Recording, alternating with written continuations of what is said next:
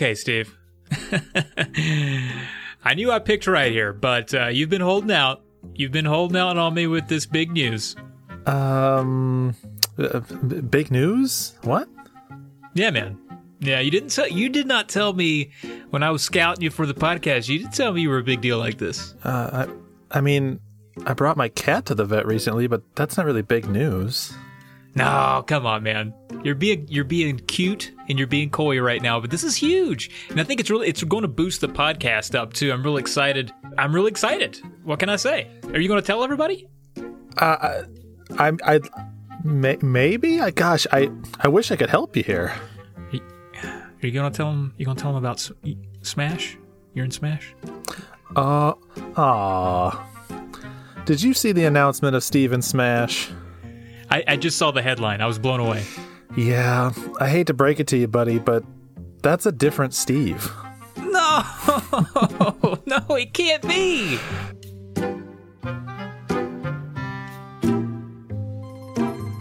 You're Steve, I'm Travis. This is the Polykill Podcast. And no, I'm not that stupid. But how cool would it be for Polykill to be in Smash? Wouldn't that be pretty cool?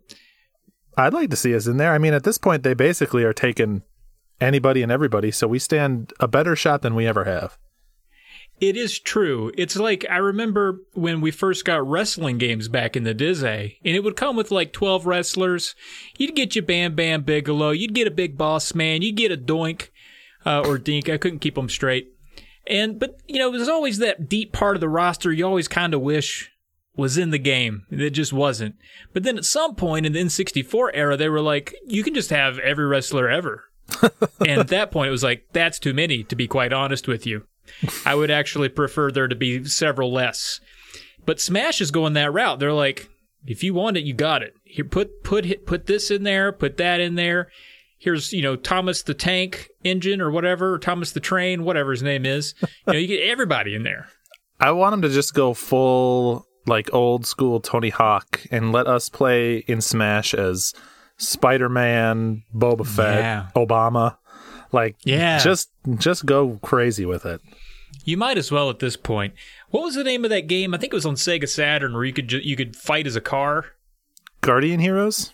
Maybe. I don't know. But I always thought that was funny. But yeah, so you're in Smash in my heart. I would smash you if you were here. Let's just say that. How about that? I appreciate that. I think that'll work. Great. Well, everyone, welcome to the show. Let's jump right into some games that are right around the corner that are coming on soon. And I got to say, I was a little surprised that this was a series that existed. Remothered? Broken Porcelain? Now, I agree. It sounds like a made-up story about how you were attacked by a toilet. I get all of that.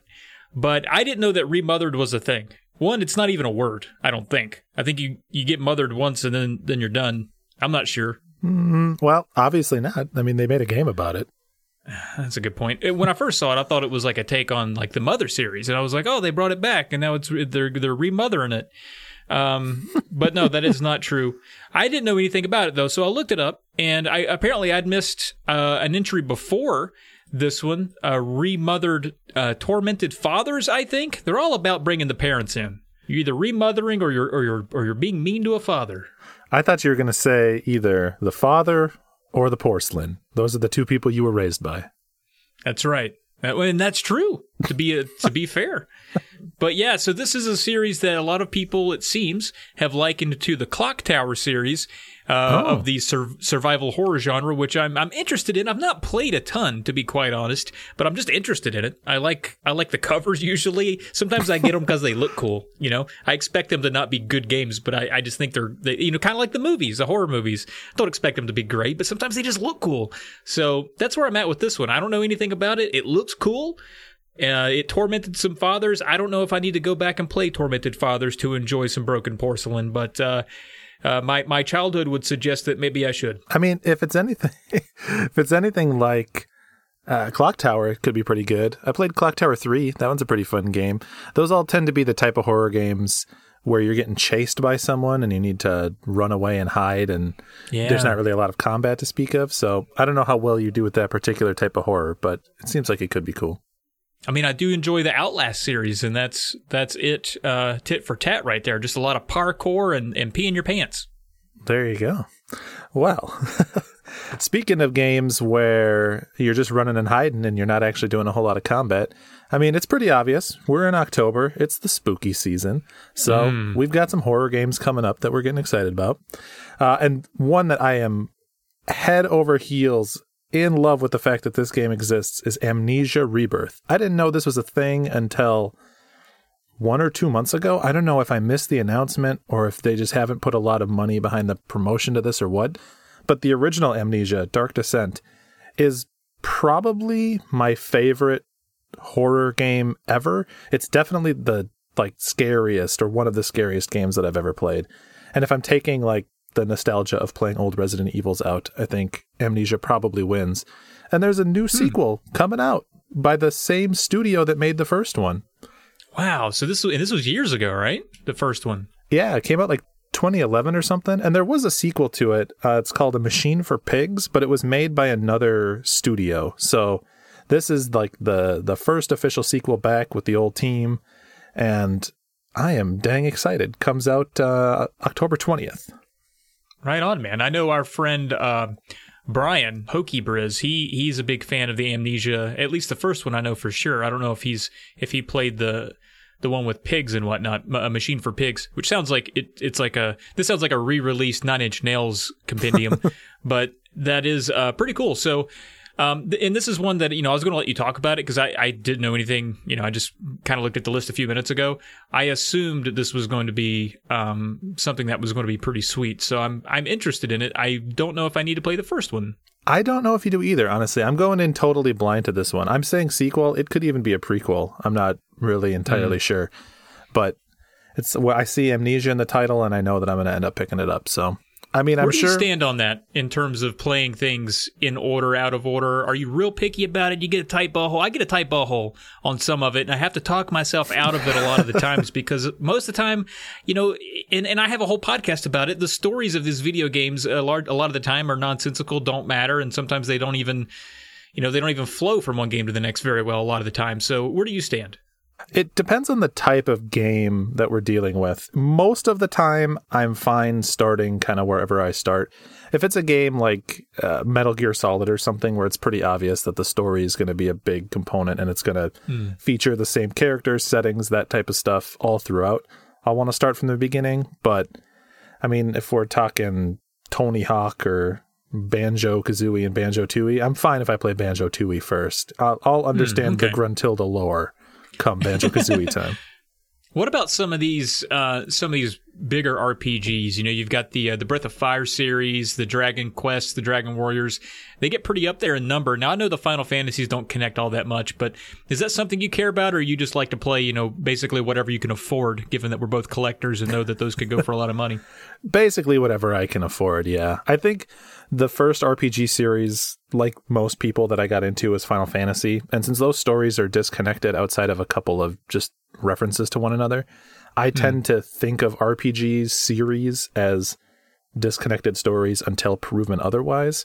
So if I'm too lazy to do the research, I'll probably just kind of hop in wherever I can. Gotcha. Cool. I need to get that mindset because for now I'm like, well, what's the first one? It's like, actually, the first one came out on the MSX 8600 in 1983. Are you going to play that one? Are you going to play the Zork version? Or do you want to just jump in and have fun on a game that's out now? So I have to really convince myself that, no, I don't have to go in order. It doesn't really matter that much. It's a rabbit hole you can go down to because you can look at something like Nier Automata and be like, well, I should play the first Nier before that. But actually, the first Nier is based on one of the endings from the Drakengard series, so I really should play Drakengard 2. Well, if I'm going to play Drakengard 2, I might as well start with the original Drakengard. And before you know it, like you said, you're importing something on some Chinese-only PC from 1984. Yeah, it's on like some type thing. You have to put your foot on a pedal and put a piece of paper in it and kick it and fill it full of diesel. Yeah, something like that. From 1884. But what else is coming out that you're excited for? There's one other that I'm actually excited for. I didn't know this was coming out till I pulled up the list here and did a look. So there's a roguelike game called Scourgebringer, And this has been in early access for a while, and I've played, a couple months ago, I played through what they had available so far. It's probably three worlds or so. And it plays a lot like a Rogue Legacy or a Dead Cells, that type of thing, like a 2D side-scrolling roguelike. I dig that. What I played was early, but it was really solid. They had like pretty good balance of challenges. They had some cool perks and upgrades and stuff that you could get, and it seemed solid. And I just sort of did the thing where I tucked it in the back of my head and said, well, it's an early access game. In 3 years, it'll come out officially, if it ever does. But it seems like it's coming out sooner rather than later. It's launching here at the end of this month. So I had a lot of fun with it. If you like Dead Cells or Rogue Legacy, check it out. To me, when I see it, anytime I see a sort of a 2D platformy retro feely boy, I'm thinking that's going on my Switch. It just feels at home on the Switch for me. Is it coming out on the Switch? Ooh, you think that would be a question I would know the answer to? I'm going to say probably. Yeah, okay. I'll just take your word for it then. I'll take that probably all the way to the bank. Okay, let's put you back in the hot seat. Ooh. You ready? Born ready. Let's do it. Get those supple cheeks ready to plop down on this very, very lukewarm seat. Okay, here we go. Link's Awakening or Twilight Princess? Link's Awakening by a pretty hefty margin. Oh, that's saddening. Would you rather eat Mario or share a jail cell with Bowser for 1 year? How long of a time frame do I have to try to eat Mario? You have like one night. That's it? You have to get... That's well, like... I mean, you can dismember him and freeze him, but I mean, you don't have a lot of time to deal with it. He's going to rot, you know. But is this like the gluttony scene from Seven, where I'm like forced to eat Mario until I burst open? Isn't there like a Monty Python scene where they just keep feeding a guy and he explodes? Yeah. I would say, I mean, you could, a few weeks you can chow down on him, yeah. I mean, there's a lot of other moral complications, but I think I'm going to eat Mario. I'm not going to give up a year of my life. Yeah, especially in a jail cell with Bowser. He doesn't have any manners. He's clogging the toilet all the time. I mean, he's been getting friendlier as time's gone on, but he's probably still not a great roommate. You have a good point. How many tattoos do you have? I have 2 or 4, depending on how you group them. I have the 3 starters from Pokemon, Squirtle, Charmander, Bulbasaur, and I have a Sandshrew. And then I also have a Cactar from Final Fantasy. Nice. I don't know what any of that is. Least favorite U.S. state? Virginia. Oh, you son of a bitch. Butterfinger or Payday? They're both like middling to low candy options, but Butterfinger is like actually bad. So I'm going to go with Payday. Dude, I'm with you. Actually, I picked the 2 candy bars I hate the most just to see what you would do. I always wanted Butterfingers as a kid because Bart Simpson just was good at selling them. I'm like, I'm going to be cool like Bart Simpson. I'm going to get a Butterfinger, man. And then every time I would get one, it would be like 5 hours of me trying to open my mouth again because they would make my teeth stuck together. And I fucking hated that. Yeah, it's sawdust that turns into like melted cotton candy. It's just awful. I mean, good luck trying to get your mouth back open again, and good luck taking a bite out of one and it not exploding everywhere. And just get it in your underwear, down your shirt, in your shoes. Heaven help you if you have any kind of crowns or fillings or anything, because those puppies are coming right out. Man, how many dentists are just out there right now with a chisel and a tack hammer trying to just chip away at some Butterfinger on the inside of a poor kid's filling? Probably up to 7 or 8. Yeah, 4 out of 5 dentists, I would say. Yeah. Actually, I saw a funny tweet that was like, we need to find that one dentist that just doesn't approve of toothbrushes, because it's always like 9 out of 10. There's like that one dentist who's like, nah, not going to do it. That's horseshit. Get that out of your mouth.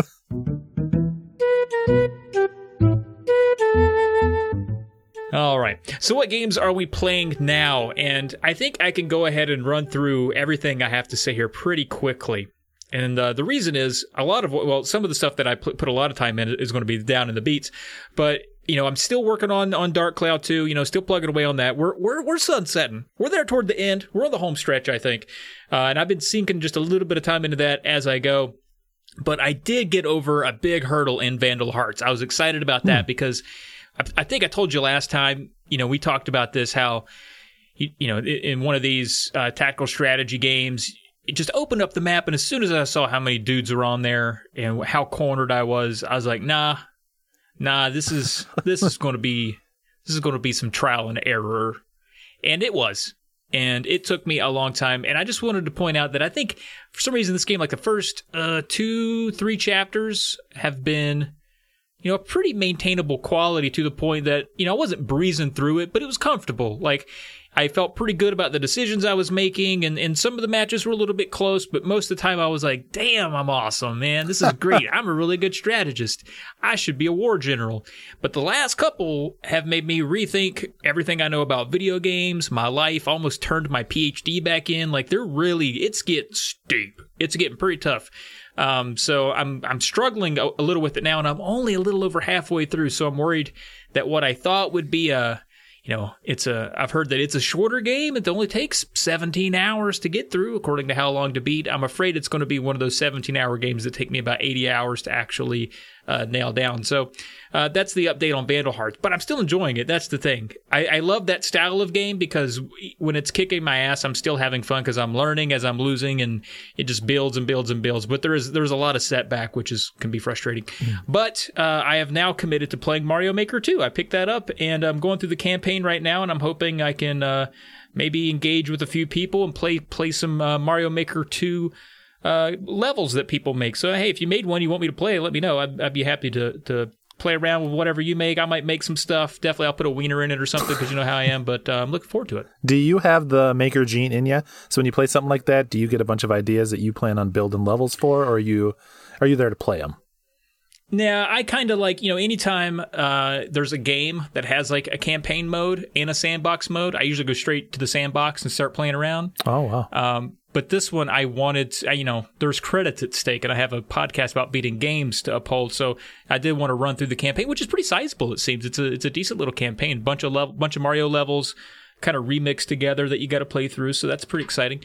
But I do want to get in there and build a few levels. I like that stuff.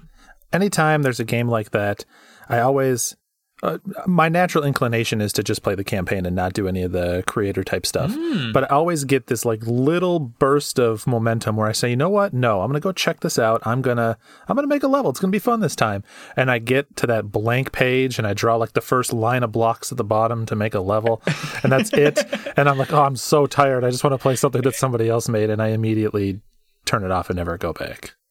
Yeah, I guess that makes sense. I think it is a little bit better if you have some friends that you set on sort of trading that stuff with. Because back when we had the Wii U going around and everybody was playing that old Wii U, I had a group of buddies that were really into trading levels, and that sort of inspired me to get in there and do it more than maybe I would have otherwise. So, and I guess that's why I'm soliciting people if you want to, I know it's a 2-year-old or however, it's pretty old. I'm kind of late to the bus stop, but if people want to jump in there, I'd be happy to play along.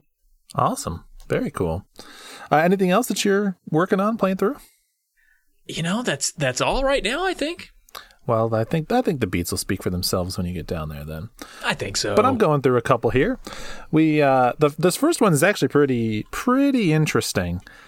So we're in October, as I said, it's spookiness in the air, and I've been playing through some horror stuff, trying to kind of dedicate at least the streams to horror games and playing horror stuff where I can, because now's the time. But sometimes you want to stay in that Halloween lane, but you just don't want to be scared anymore. Like, you just need a night away from being scared. But I hear you. But you don't want to admit to yourself that you're going to play a non-scary game, so you find something that qualifies as Halloween-y. And that's what I did here. I've been playing through Muppet Monster Adventure. This is on PlayStation 1.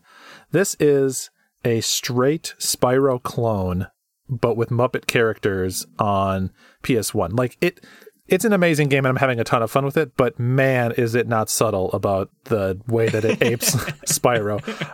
The first level, we were looking at it, and I was like, this could just be a level directly out of Spyro. Like, this could be a mod where they swapped the character model out. Is it same publisher or developer or anything? No, I don't think it's Midway. Just a complete ripoff. Okay. I don't know what it is, but you play as Robin. I don't know how well you're versed in the Muppets world, but Robin is apparently Kermit's nephew, son, adopted, illegitimate child. He's idea. Small Kermit with no neck, basically. And he's got this like ray gun that he shoots that just so happens to shoot in the exact distance and arc of Spyro's fire breath attack. And then you also have a spin attack, which is a lot like Crash Bandicoot's spin attack, that charges through enemies. You're collecting these little star icons that have the same colors and reward you in the same currency amounts as the gems from Spyro. You go through like somewhat linear levels, collecting 4 or 5 like objective-based tokens in the same way you do in Spyro. So I was really excited because that was like my platformer on PS1. I loved that, especially Spyro 2. So I didn't know that this game was so Spyro inspired. I just knew that it was a platformer. And when I started playing it, I was like, it's like there's a Spyro game that I never knew existed on the friggin' platform. It's so cool. Yeah, that's really nuts. I get what you're saying, though, about wanting to stay in the get Halloween vibes without getting super spooked. You know, because I've been doing that lately with my movie selections. It's like I want a dark comedy that's sort of rooted in Halloween. Yep. I don't really, I just don't. Maybe it's because it's an election year or something like that. I don't know. I just feel like my sensitivities for just being real bummed out and scared aren't great right now. So I totally get that. So Muppet Monster Adventure is one of those. You put it in the Discord and you said, "Hey guys, I'm playing this tonight," and I saw that cover. And I'm continually blown away by how many PS1 games are out there that I had no idea existed. And even just by that cover, sure, it's Muppet Adventure, Muppet Monster Adventure, whatever. I was lured in. I'm like, that looks fucking cool. Like, I would totally play that. And I heard you mention in the stream, I think it was that stream, you're like, people were talking to you about games, and you're like, I don't mind a little bit of jank. And I was like, oh, I feel that because I feel like a lot of those games, I don't want to overuse the term from Metal Jesus, our Lord and Savior, about hidden gems, but there's a lot to appreciate about those games, maybe more so now than there was then, because back then maybe the glaring apage, so to speak, of Spyro and Crash would have been a huge turnoff, but today that helps it remain somewhat endearing and playable. Exactly, and that's actually a really good point. In its moment, in its time, when those games are the freshest new of the new, you don't notice, or you might be more sensitive to the slight differences, the slight ways that this one's a little harder to control, a little weirder. But now, 20 years on, you go back and you're just like, man, this is hitting like 8 out of 10 of the notes from Spyro, and then it's got 2 out of 10 of its own thing, even if that's a little janky. That's freaking cool. Yeah, I'll take a little jank. Yeah. I like a little bit of jank, to be quite honest with you. I don't know why. I like a little bit of imperfection in things. I think it makes it very interesting. I kind of do too. I think that finding weird stuff and like putting up with like the weird design choices can be fun in its own way. And watching speedruns has only like exaggerated that in my head, because they run with jank to the nth degree, right? So. Oh yeah, they're out there for jank, because without jank, they have to play the whole game. Yeah, no kidding. I'll tell you what game is not janky, though, that I've been playing a lot of, and that is Hades. Whew. This is a beautiful game. Another roguelike, just like I was mentioning before. And I think this is the one that a lot of people are playing right now, but for anyone unfamiliar, it is by the same developer that did Bastion, Transistor, Pyre, and it is a level-based, very combat-focused roguelike that is set on like the story background of Greek mythology. So you play as the son of Hades, and you're trying to essentially escape the different levels of the underworld to get back to the surface. And along the way, you're helped by the different Greek gods, Zeus and Poseidon and all of those. And they'll give you boons that are just like adjustments to your ability and stuff. But it plays super, super well. It's got like tons of unique dialogue. What's really cool about this one is they understand that it's a roguelike, and they built their story into like that framework. So sort of like Rogue Legacy. So yeah, just like Rogue Legacy. Yeah. Okay. I like that though. I mean, I like that there's an excuse that you're dying over and over again, and it's built in. Exactly, and it fits the story itself. Like when you die and come back, because you're a god, you're immortal, you're just going to be resurrected back at the bottom. They'll talk to you about it and be like, couldn't make it past those spear-wielding skeletons this time, could you? Well, I'm sure maybe you'll get them next time, such is the life of a god. and they keep adding in all these different mechanics. It's that every single run, basically, they're introducing some new weapons, some new modifier, some new currency you can collect. It's a very robust game, and it has a really well-made onboarding ramp. That's cool. Yeah, I've heard some hoopla about it, so it's sounding better and better all the time. I was able to do what I thought this was going to be in the beat section, because I did what I thought was the criteria to beat it, and then it turns out that nope, they're smarter than me, and they've even designed more systems on top of what I thought was the whole game. So I still have a ways to go to hit that sweet beat, but we're getting close. Now, were you disappointed when you got blue balled there on the old beat? For a hot second, I was, because it was like I've made it to this boss a bunch of times, and I finally made it through, and this was my push through to victory, and I had that rush of nerves exiting your body, and I was like, oh yeah, show me the credits, give me my victory lap. And then when I didn't get them, I was like, oh no. But then of course the game is really smart about both narratively and mechanically hooking you right back in and being like, no, you're gonna want to keep going. And I was like, yeah, I do want to keep going, so I'll definitely keep playing. Very cool. Sometimes when I get blue balled like that, it's hard for me to forgive it. I mean, I'm going to keep going because I came that far, but it's like, come on. Yeah. Speaking of getting blue balled, I got all right. I got nothing. Good job. Good job. The last one I'm playing is Crash 4, and the most I can say about this game is, damn, is this a good Crash Bandicoot game?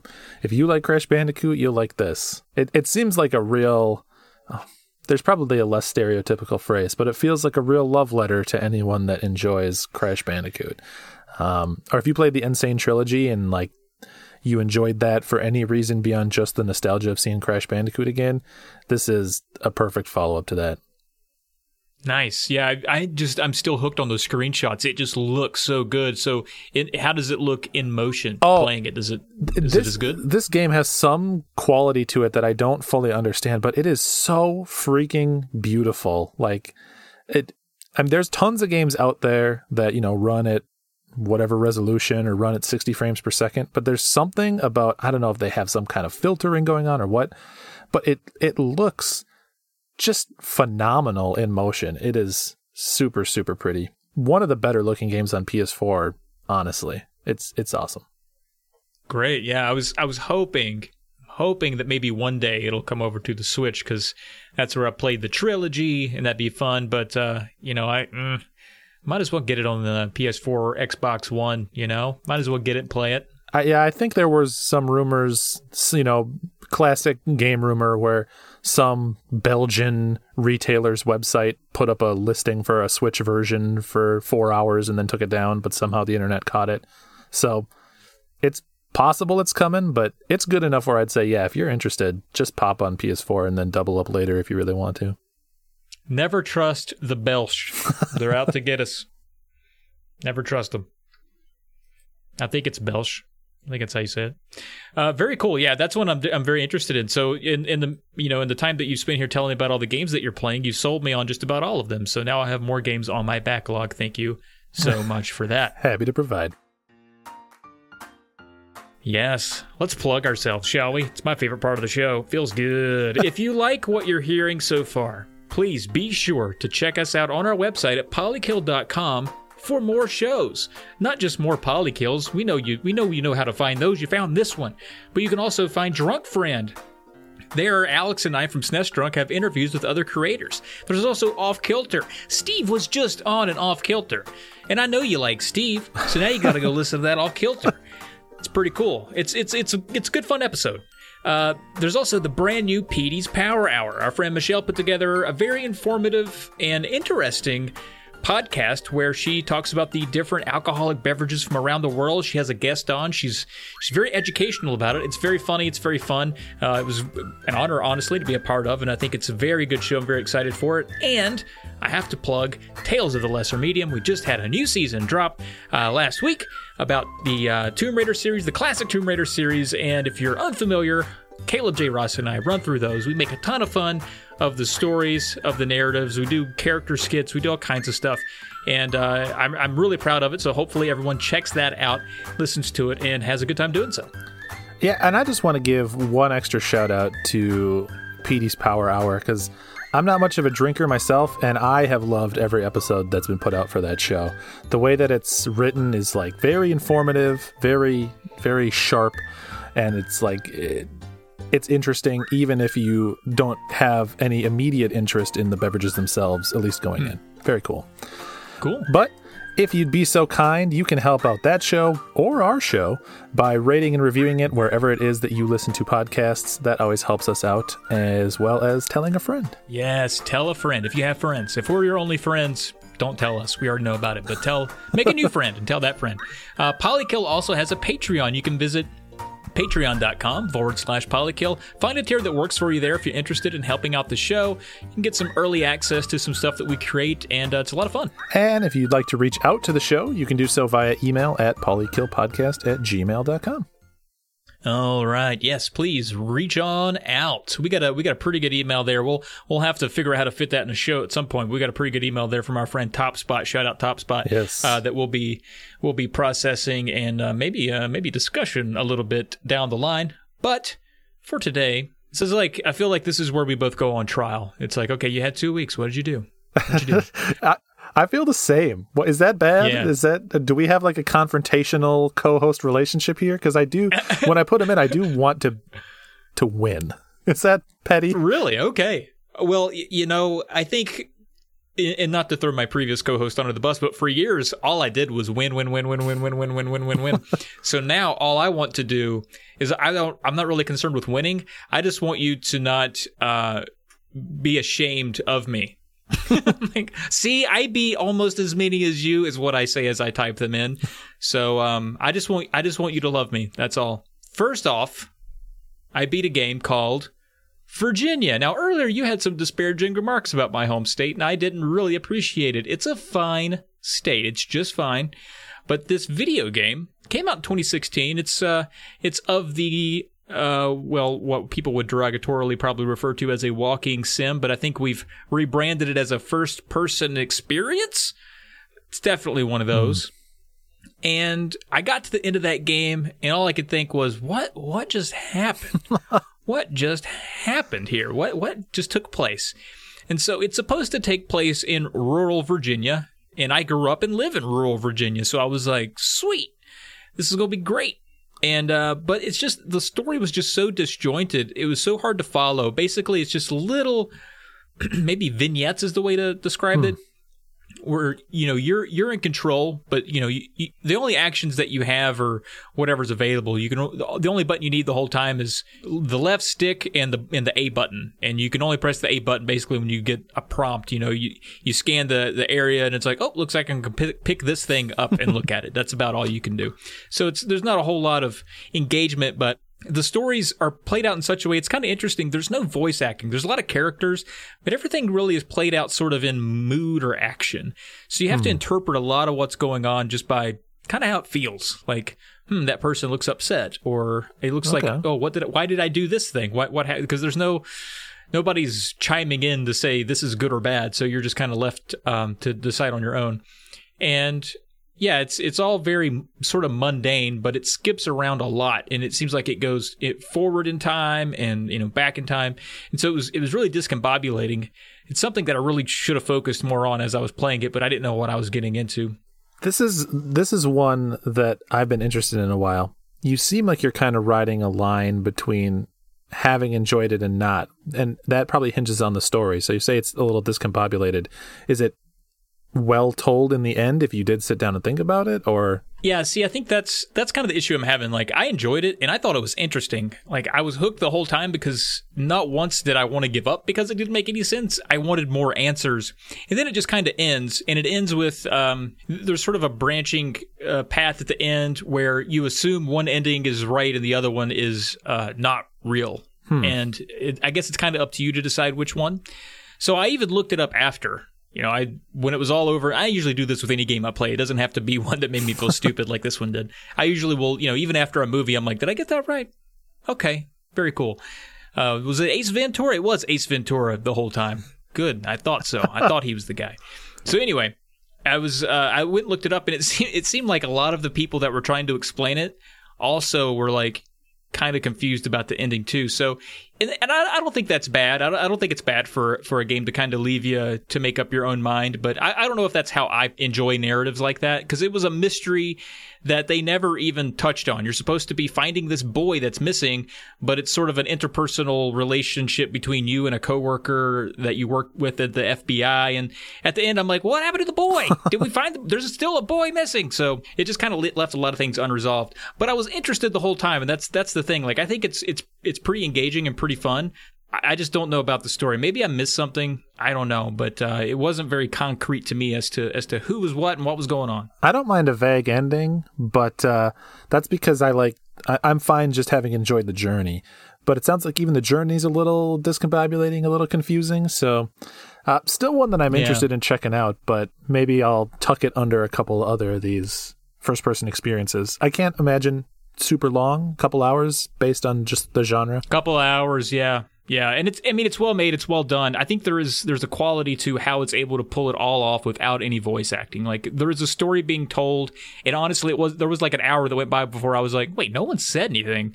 So it's really cool in that way. I think it's pretty neat, but man, I'm just too daft for that story to get through.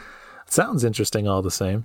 Real quick, I'll blaze through one of mine and get to the other. We did finally hit that beat on Soul Blazer. Thank you for catching that, by the way. Blaze through it. It was very good. But yeah, I mean, nothing really to say that I haven't said on previous episodes other than just one last nudge for everyone to go play this game, or at the very least, pull up the soundtrack on YouTube while you're working, people. It's phenomenal. Really good ending. They did something that I like a lot in games, but I think maybe isn't always super popular with people, where they make you feel super empowered in the ending. They give you some abilities and some equipment and stuff where you just feel cool as you're going through that last dungeon, as you're going through that last fight. In this case, they give you this like crazy Phoenix fire attack that is finally like a screen crossing attack like you've never had before. And it it came to exactly like the right crescendo, the perfect conclusion that I wanted it to. So good stuff. Very good. I'm so happy you enjoyed it. I kind of, I don't know you that well, but I kind of knew you would, just because it's such, it's a game that I have a really hard time explaining to people why I like so much, because I feel like it kind of hits the middle of the road in terms of maybe graphics or, in terms of the action RPG piece of it. There are games that do certain things better, but you put all of it together with some of its other systems and the story and the music and, like you said, how it kind of all comes together at the end, and it just hits top 5 for me on the Super Nintendo every time. It's just so good. It's real good. I know what you mean. It does have that look. It looks more like an early Super Nintendo game. A lot more like a Seventh Saga than a Final Fantasy VI or a Chrono Trigger, right? Sure. Yeah, that's a good way to put it. But another one that I've been in, the rest of these are all going to be scary games because it is scary season, although this first one was not too scary, is Among the Sleep. So this is a horror game where you play as a baby, really more like a 2-year-old. Whatever you can tell me as someone with kids, whatever the youngest age that you can reasonably walk around on your own is, but you also would be put into a crib. That is the age range. That could be a year. You could do a year. Okay. So you play as a 1-year-old in this game. And immediately it starts out, you're being carried around by your mom, you're put into your crib, and this teddy bear comes to life and starts talking to you, which is weird and creepy. And then it just goes in all these weird directions. You escape the house and you start going through haunted forests and all these weird machinery and things like that. And it's kind of balancing that line between telling a literal scary story and using scary stuff as a metaphor for what this kid would be encountering in their family life. It just didn't quite land for me. Not scary. It's cheesy a lot. There's 1 or 2 times where I got scared, but it's just because I got surprised by something. I mean, it literally didn't matter what was on the screen. It could have just been a white square jumped out and a loud sound played, and I would have been surprised because a loud sound played, right? Right. But it's a cool concept, and it's worth checking out. It is jank, but it's maybe just a little bit too jank. I think it's dirt cheap though, and I think that for a couple hours of your time, just the concept is novel enough to at least look up a video or something, but didn't quite hit for me. So it's only a couple hours long? Yeah, I was able to get through the whole thing in a single stream, so I was like two and change maybe. I might put that on the list. But you know what's funny? Long time ago, in the early days of Polykill, back when it was in black and white, Jake and I, we actually did, and it might still be on YouTube, that was the first ever thing that my face was ever on a YouTube video for, which was we did a quick Let's Play of like the first 30 minutes of Among the Sleep. Really? Yeah, and I thought it was actually pretty funny, but I think just about anything I do is funny, and which is why I'm miserable and have no friends. But it was actually, because the whole concept of the game is just ripe for riffage because it's ridiculous at every turn. So we had a lot of fun with that. But yeah, that's like 6 years old. That's like a super old, goofy video. I wonder if it's still up. But yeah, Among the Sleep, good times. It's a game made for a riff tracks for sure. Yeah. Yeah. What else are you working on here? I'll say my last one. Oh yeah. So I finished Yoshi's Crafted World, and I don't have a ton to add, but, because I talked a little bit about it last time, it's just tilt-shifted Mario. It's all it boils down to. Pretty fun overall. I do think, though, the aesthetic of that Crafted World lost its charm after a while. I think I was pretty sick of it at some point. I don't know what that says about me. I guess I just get burned out on cute things. I do still love my daughter, so maybe hopefully it's not a universal truth for me. But I was pretty ready for the whole game to be over, not too far from the ending. So I don't know if that makes it a perfect length or not. But yeah, I mean, it's okay. I think it hits middle of the road in terms of like modernized Mario adjacent experiences. But the biggest drawback for me was the music. I think Nintendo, I know Nintendo could do better. I wasn't very impressed with the soundtrack, but, do you play a Yoshi game for the soundtrack? I don't know. Typically, Nintendo will send you a bopper, so I don't know. That's, I had a similar experience when I played through, and sometimes I wonder, there's like two conflicting philosophies going on in my head. I want like a real casual, real easy game to just unwind with and enjoy. But if that goes on a little too long, the part of me that is like addicted to getting another beat and moving on to the next game and like beat, that part starts to fight me. And I wonder if it's just a little too long and it exits out of that comfort stage and into that, all right, let's go. It's time I need to get on to the next game. I think you kind of nailed it there. It's like, I was really looking, because, I have two other big ones in the oven, so to speak, with Dark Cloud 2 and Vandal Hearts, and they're kind of kicking my ass. So I was like, let's play some Yoshi's Crafted World, relax a little bit, and bit bop boop, get through some play some cardboard Yoshi or whatever, it'd be fun. But at some point I was like, ugh, I need to go do something else. But I was so invested, I was like, but I also need to get rid of this. So yeah, I see what you mean, and I think that's true for me too. I'll go ahead and do my last one, though, because I think your last one is going to be a little bit more interesting to hear about. But I went back, we lost Eddie Van Halen over the past couple weeks here. And, I was never the biggest Van Halen fan personally, but they played on the radio a ton growing up. I feel like anytime I was in my sister's Trans Am, and I think all Trans Ams just come with Van Halen already installed, but, it was always blazing. So, I mean, I know all the words to all the songs. So it's like I didn't even have to be a fan. It was just all around me. But I went back to the Van Halen Guitar Hero for Wii, and I think it was the only one that I had not played of that. I don't think I played the first couple Guitar Heroes, but once they got to Guitar Hero 3, and then they started sending out all of the band adjacent ones or the band endorsed ones, I started playing those. So the Aerosmith one, the Metallica one. Actually, I think there's a Beatles one I didn't touch, and that will probably remain untouched. But the Van Halen one was one I had not played, and I liked it a lot. I mean, it's your standard Guitar Hero stuff. I'm playing Van Halen songs, but it was fun to go back and play some Guitar Hero. I'm not going to lie, it'd probably been about 4 or 5 years at least since I had broken it out, and it didn't take long for the fingers to get warmed up, and kicked it up to hard and ran through, and yeah, it was a lot of fun. I was basically by myself, just headbanging along with the cat. We were enjoying it, so it was good. The Van Halen connection makes sense now. I was excited when I saw it because in my life, Guitar Hero games are having like this little bit of an unexpected comeback because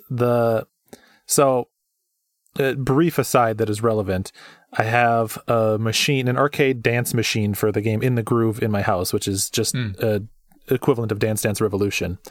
And one of the best players of that game was the same guy that was the first person to full combo through the fire and flames way back in the day in Guitar Hero 3's heyday. Like, he's just a savant at all rhythm games.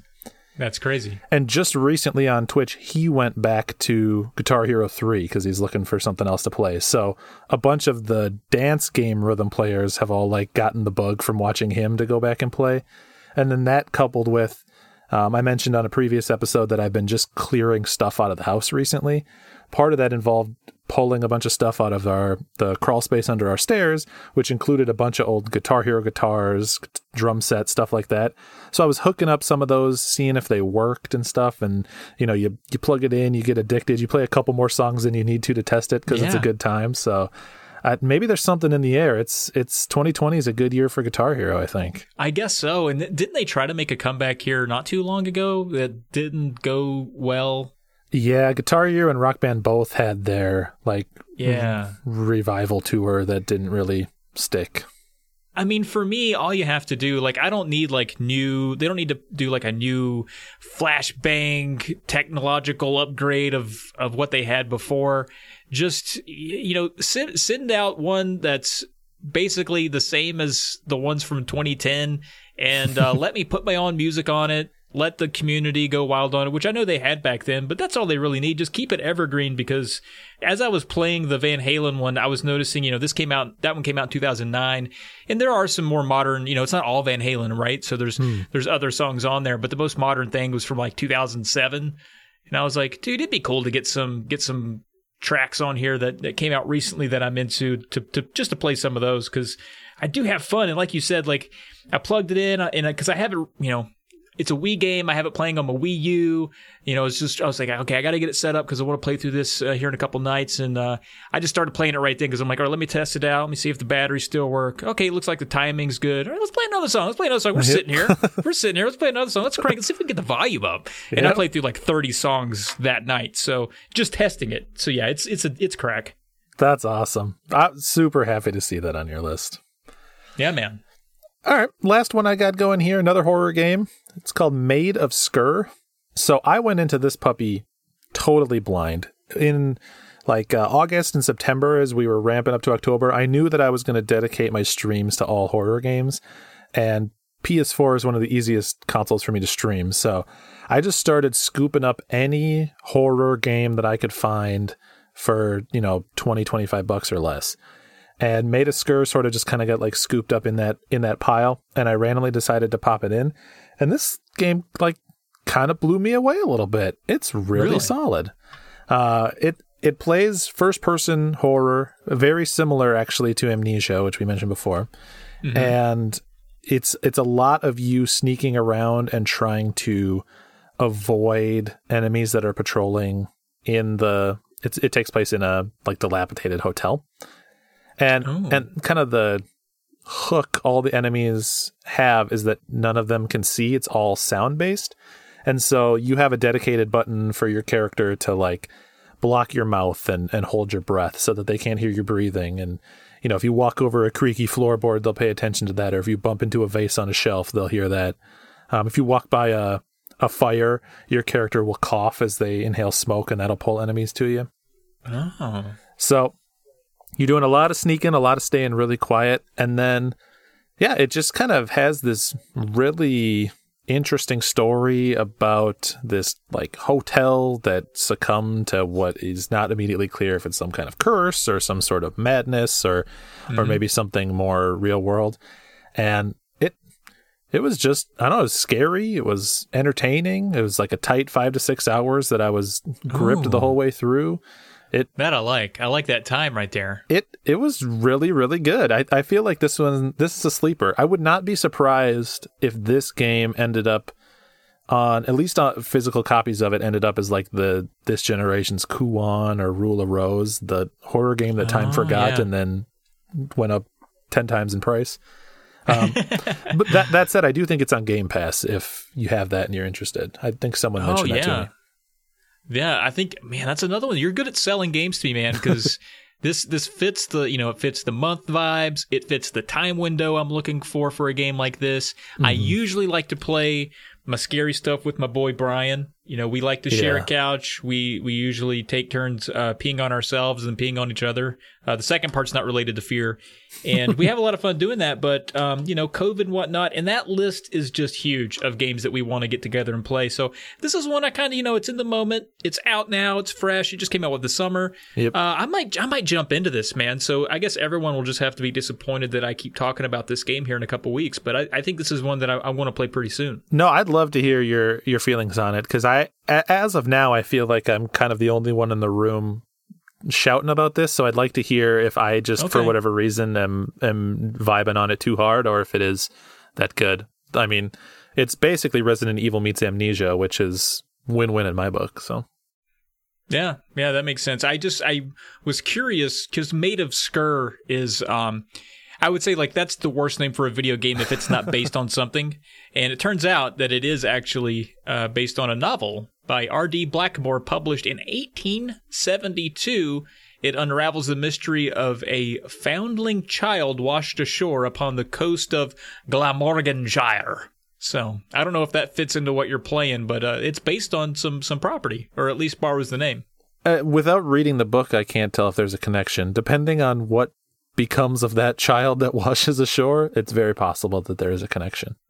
We will find out. Cool. I'm sure. Very cool. All right. Well, let's see what everyone else has been beaten, because, we got 3 apiece. So, let's jump right into, I guess we'll cover some Polykillers here. We got a Polykiller runner-up.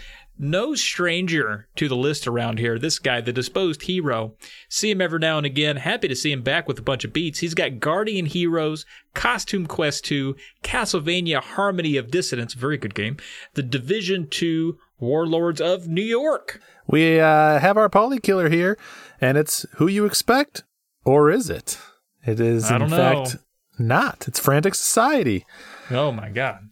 He beat Moss, Emily is Away, Before I Forget, Her Story, Hole Down, Tony Hawk, Monument Valley 2, Kids, Spring Falls, and Genital Jousting. Okay. All right. Some of these are weird. So, Genital Jousting, first of all, that's just hilarious. But is that a game, or was that a just beat it under a different activity? Also, don't beat kids. I've told Frantic this. I've told him not to do it. There he is. He's done it again. My God. He just doesn't listen. But yeah. He doesn't listen. Kudos to Frantic. Good job, buddy. I'm a little worried about Corpse Flood. Did he break up with it? When we left him off that tweet mistakenly last time, is he upset? Is he mad? We'll have to reach out to us, Corpse Flood. We do love you. We hope you're well. Yeah, I feel a little bit bad because it's Frantic out there. I know you made a push to be the Polykiller this time around, and then here it is. It happens to be on a freaking off week for Corpse Flood, so we don't even know if you would have made it in time. Hey, landslide victory, though. I mean, that's true. Let's not take anything away here. There was nobody even close to Frantic Society this time. Yeah, he's a Polykiller 3 times over. Right on. Okay, let's get into some beat tweets. We got Haunted Mouse from Mouser TV. Well, that's a super fun game in the books. Just knocked out the Turing test. Fairly short puzzle game with an Overlord AI theme. Think Portal, but with circuitry puzzles instead of physics puzzles. Also on Xbox Game Pass. So the Turing test. Have you played that? No, but it's been on my wish list for a while now. It seems cool. Yeah, I agree. Speak of the devil, we have Frantic Society. Here's a mobile game I've been meaning to try for years. I'm so glad I finally did. Each puzzle in Monument Valley is based on shapes and geometry similar to MC Escher. The music and atmosphere in this game are wonderful, and it wasn't too challenging. And I'd agree with that. I love Monument Valley. Really phenomenal mobile game. Very cool. I guess I didn't realize it was a mobile game. Interesting. Up next, Caleb J. Ross, esteemed podcast co-host of the Tales of the Lesser Medium podcast. Check it out. He beat The Order 1886. This game got a bad rap at launch for being short, overly cinematic, and with combat limited to corridor shooting and QuickTime events. All those are true, but I'd love to see another game in this universe. That's another one. People tell me it looks great. It's kind of short, which I'm into these days, and it's all right. So I might try to play this one soon. Yeah, me too. It's funny because everyone knocked it for being short at the time, and the farther along you go into the future, the more a short game becomes appealing. So that weakness becomes a strength. Yeah, absolutely. All right, we got Disposed Hero at the Disposed Hero. Costume Quest 2. Fairly simple and straightforward RPG from Double Fine with a Halloween theme. A really fun and charming game. Highly recommended. That's cool. Good to hear that the second one's good. I've played the first one and liked it, so I will look forward to the second. I didn't expect a Halloween theme, so good choice of playing it in this October. Mm-hmm. All right. Up next, once again, hey, you beat a lot of games, you get a lot of beat tweets. You know what I'm saying? Josh Leslie at Frantic Society. He prefaces it with not safe for work. Let's see what goes on here. The characters in this game are giant dicks. Huh. Oh, there it is. Literally. And they have buttholes. Okay, dicks with buttholes. Let's see where this is going. Genital Jousting is known for its multiplayer, but the single-player storyline is genuinely sweet. Not kidding. This game was absurd, gross, and a good time. And that looks like a Devolver Digital especial right there. I see it written down there in the left corner of that tweet. So that's cool. I think I've heard about this game, and this sounds like a game, if you've listened to the show before, you know us, we have this party every few months called Videogeddon where we all get together and as grown adults and spend a lot of time in a grown man's house who actually, he has a full-time job. He's living his best life. But we tear it up like we're a bunch of 11-year-olds on Mountain Dew and play just video games all weekend. And this looks like the type of game we would all sit around and play and just giggle. So I'm all for it. Giant dicks with buttholes, genital jousting, sign me up. Yep. And the only time I've ever seen this game was at a party, so that checks out 100%. Also, I feel like there's a pretty easy joke that sort of writes itself about Genital Joust being known for multiplayer, but the single player is good too. I'll kind of just leave that one in everyone's hands.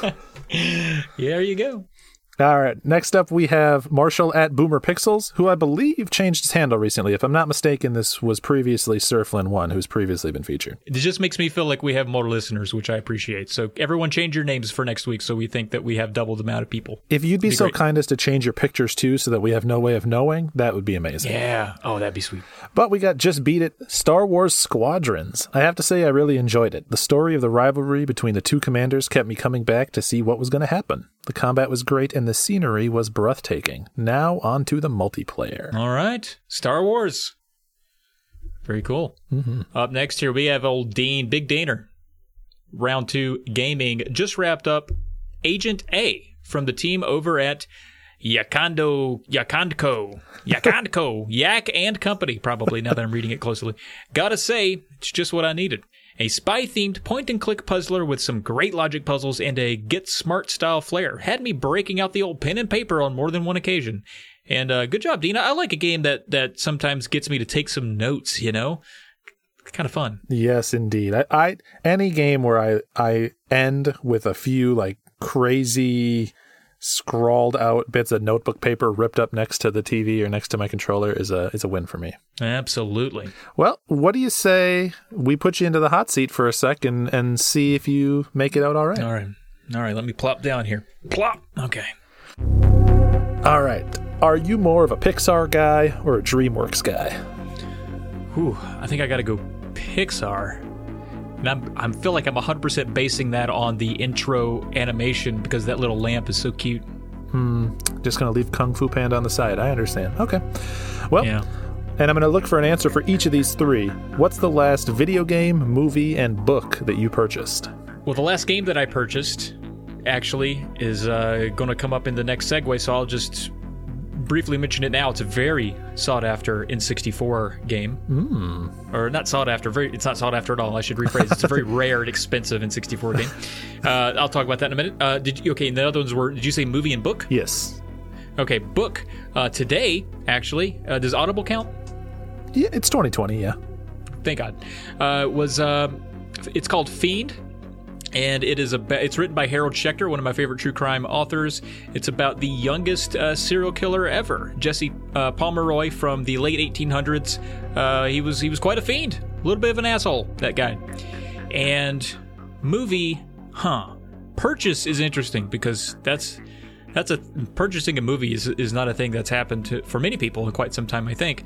But lately, I don't know if this counts, but the first thing that I can watch or the last thing that you can watch that I purchased was the first season of Fawlty Towers from Amazon Prime. I bought and downloaded that because they used to have it on there and they took it off, so I had to just own it to watch it. I've never even heard of that, so you could be lying and I would never know. John Cleese. John Cleese. All right. So good. Oh, it's so good.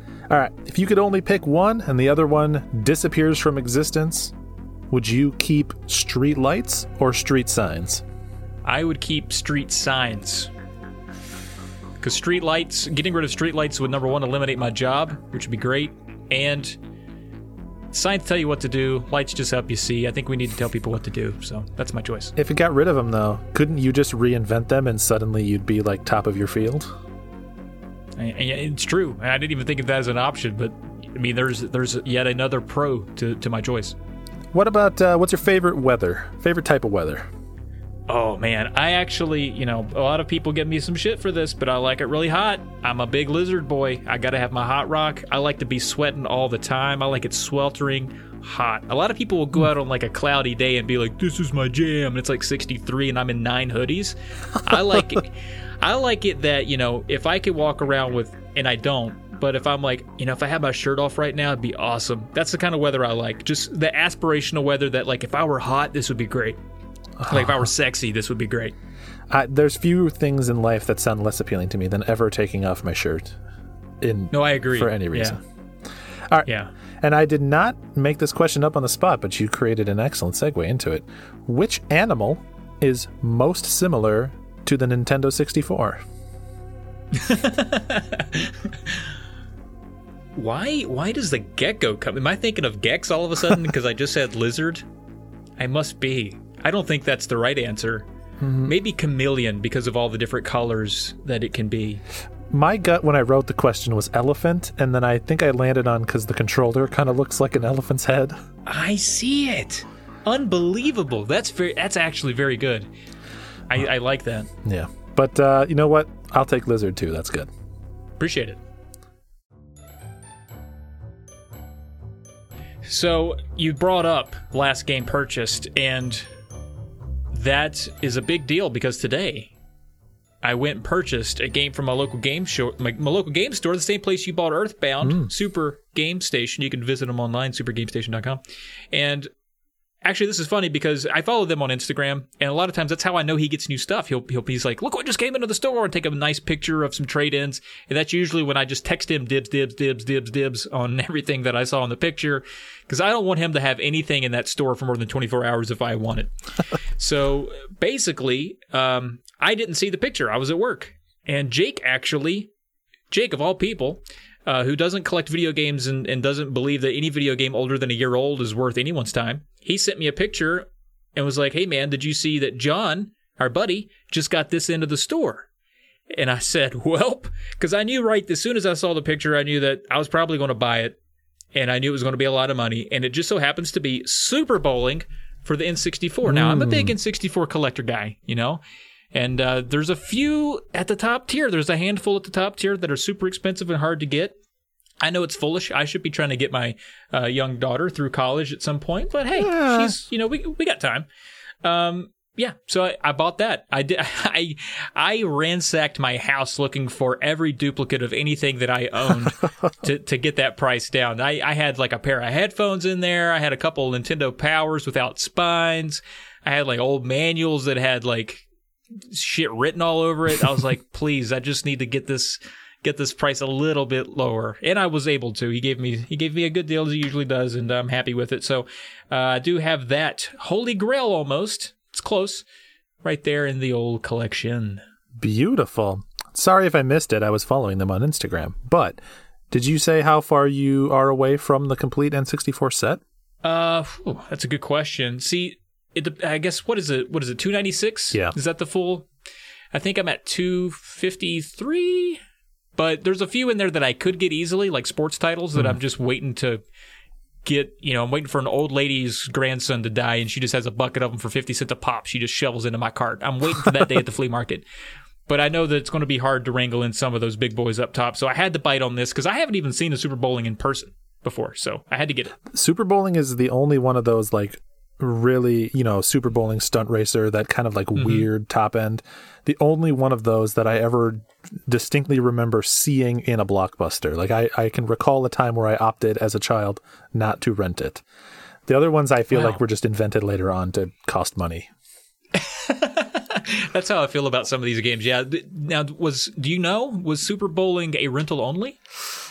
I don't. And I feel like a lot of times for almost all of those top-end N64 games, the rumor swirls that they were rental-onlys, and so I'm usually hesitant to commit to saying that it was, but it... Right. Well, I only ask because you mentioned Blockbuster, and then when I picked up the game, I tend to ask for the backstory for some of these rare ones, and he said it came from a guy in Ohio whose dad got it from a Blockbuster or a rental store of some kind when it was going out of business many, many years ago.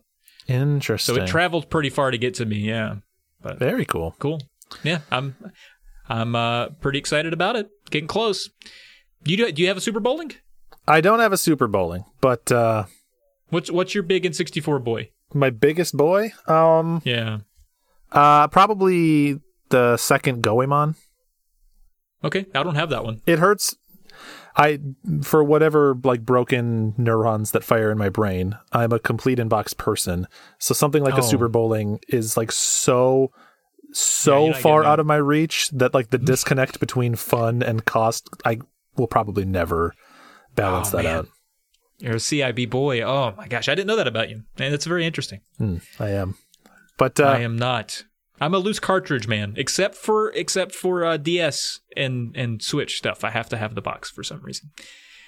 Nonsensical rules I make up to make it all go down better. Okay, let's jump into the discussion here. We got 5 scary games that weren't meant to be.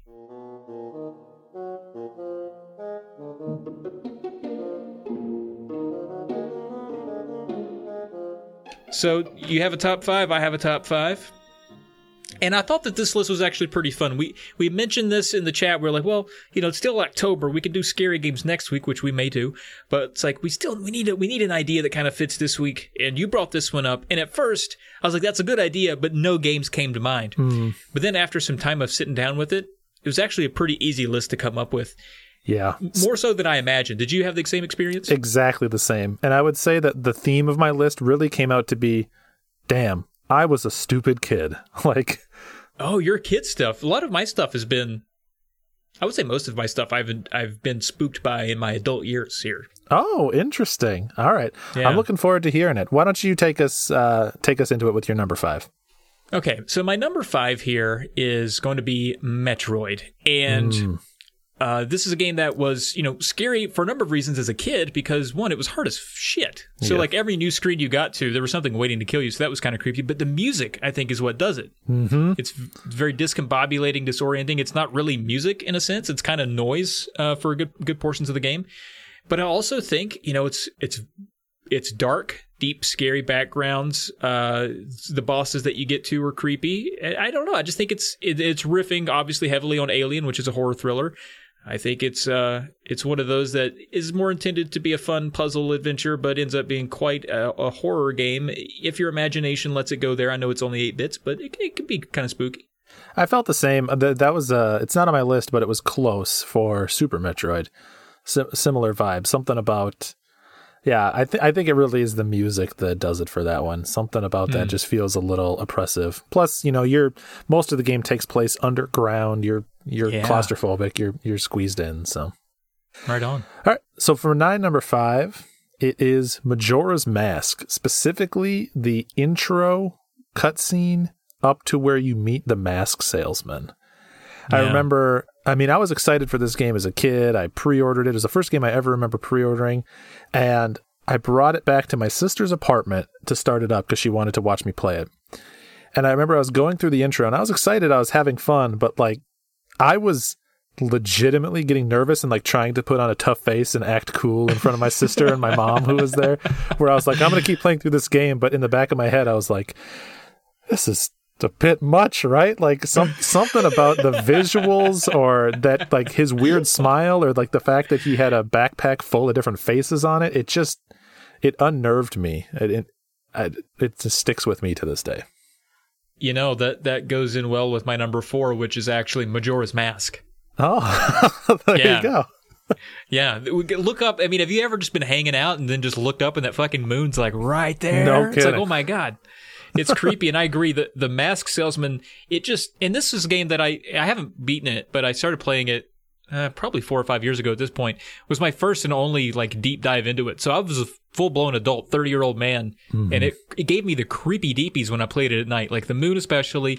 But I was also, at around that time, getting into hearing more about the true life serial killer. He's barely a serial killer, Ed Gein. He was mainly a grave robber that would just wear the flesh of corpses he would dig up, and he would just make lampshades out of people's knees and shit.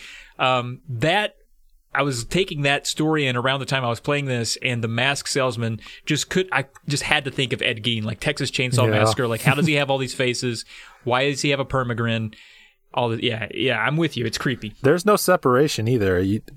In most cases, you watch someone die or you see their ghost, and then the cutscene, like, they'll disappear and their face falls to the ground, and then you just pick it up and wear it. It reminded me of something from, like, Goosebumps or Are You Afraid of the Dark, which for the age I was at the time was, like, top of my mind scary. Hell yeah, I agree with that. All right, what's your number 4? All right, so my number 4 is Diablo, specifically the butcher fight in the first Diablo. I was a little bit older, I was getting towards my teens when I was playing the original Diablo, but I remember walking into the second floor of that first dungeon, and that dude comes barreling through that door, and he's all like pink and fleshy, and he's holding this big cleaver and chasing you around, and the controls are like kind of hard to navigate with any kind of efficiency, so you're clicking and like smashing that button as hard as you can, and your character's not running any faster away, and it just it's that classic being chased by something fear that came out even when the game wasn't specifically designed to try to invoke it. Very neat. Yeah, I don't have much experience with that, but that does sound like a good time. Good scary, unintentionally scary time. Next up for me, my number 3, Minecraft. Really? Yeah, especially down, once you get out of the overworld, which can be spooky. I mean, at night you got the creepers coming up, all that.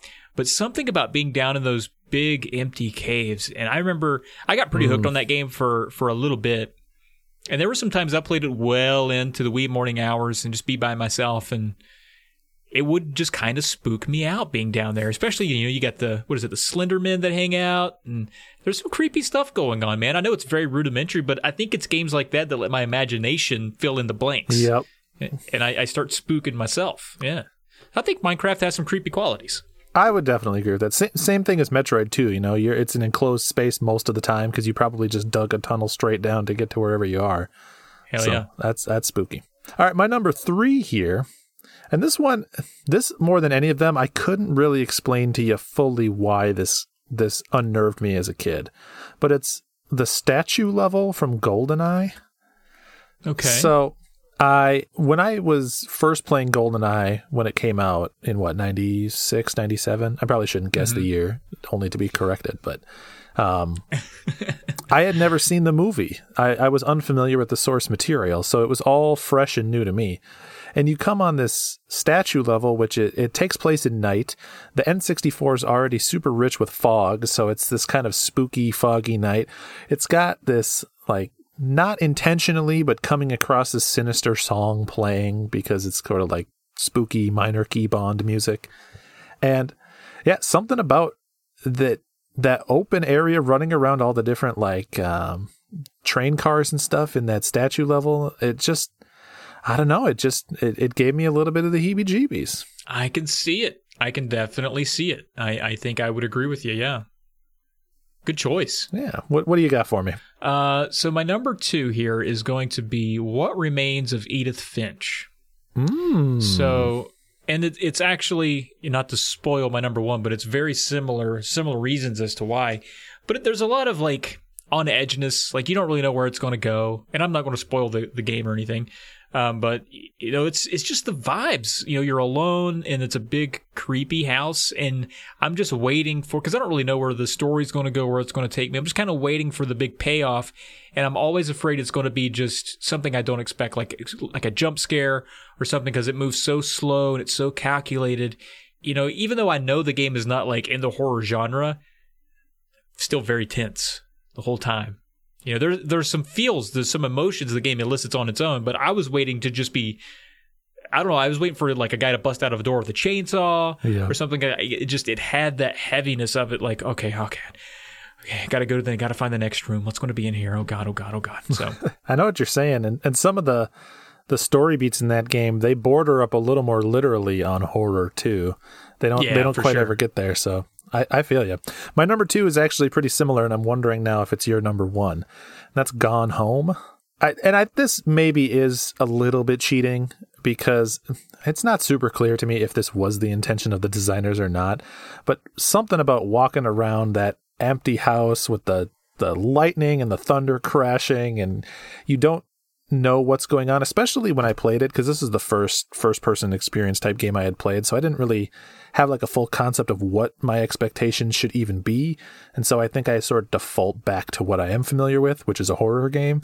And so you play through this whole thing, and it has that just a constant tension, especially, you go down to the basement, and oh my God, it's just it freaked me out the first time, and I'm not really sure that it was supposed to or not. I still don't know. I am 100% with you. You are right. That is my number 1. And I agree. I'm very unclear still to this day of whether it was supposed to be intentionally to scare you the whole time, which maybe it is. Maybe it is intentional to make you think it's a horror game. But I don't know. That seems like it feels like there would be a lot more people disappointed if they're like, check out this horror game, and then they play through that, and that's not what it ends up being. So maybe it's not. I don't know. But I did spend a lot of the time on the edge of my seat, and I didn't stay in the basement very long. I spent a lot of that just trying to run through it, like, okay, I need to get out of here. How do I get out of here? And it's kind of funny because after, it was such a relief when I got through the end of it. I enjoyed it, but once I was like, oh, thank God. My heart was beating like out of my chest.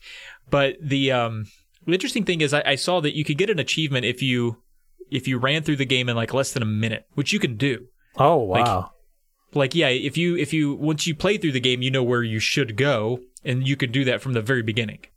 So I tried to do that a handful of times, and it was scary as fuck still every single time, even though I'm trying to like speed run it.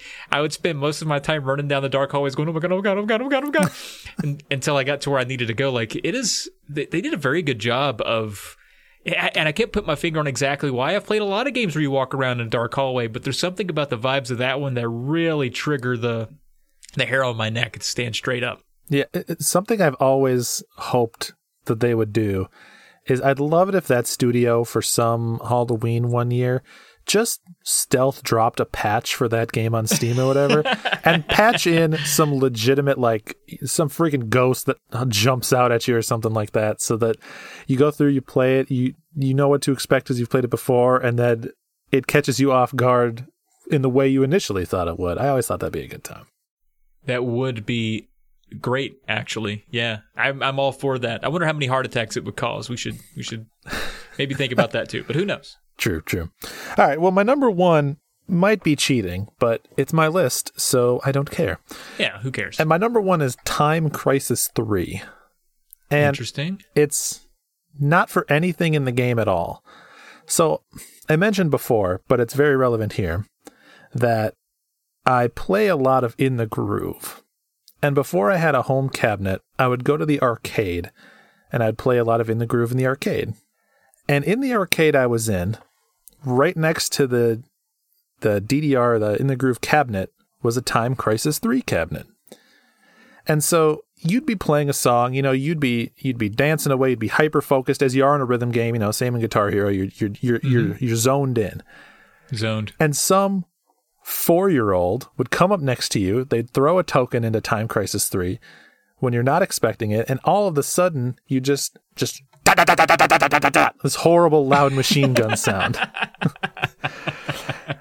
And if you're super focused on the song to not expect that, at least a dozen times in my life did it just send like this shot of adrenaline down my spine, and I'd mess up the song and I'd have to start it over, and then I'd have to deal with like the little wave of like being mad at a 4-year-old for 2 seconds before I realized that I shouldn't be.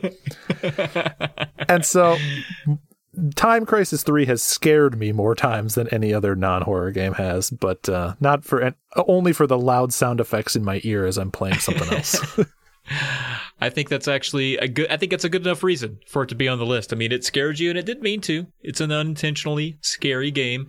What I think, though, is interesting, you keep talking about you have this home cabinet for your dancing game. Is that something you're ever going to put the camera on?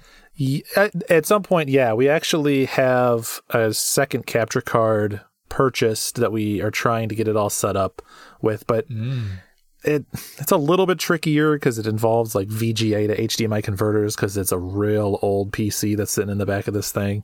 And then the other hurdle is that we just don't have a PC to sit next to the machine to run the stream through.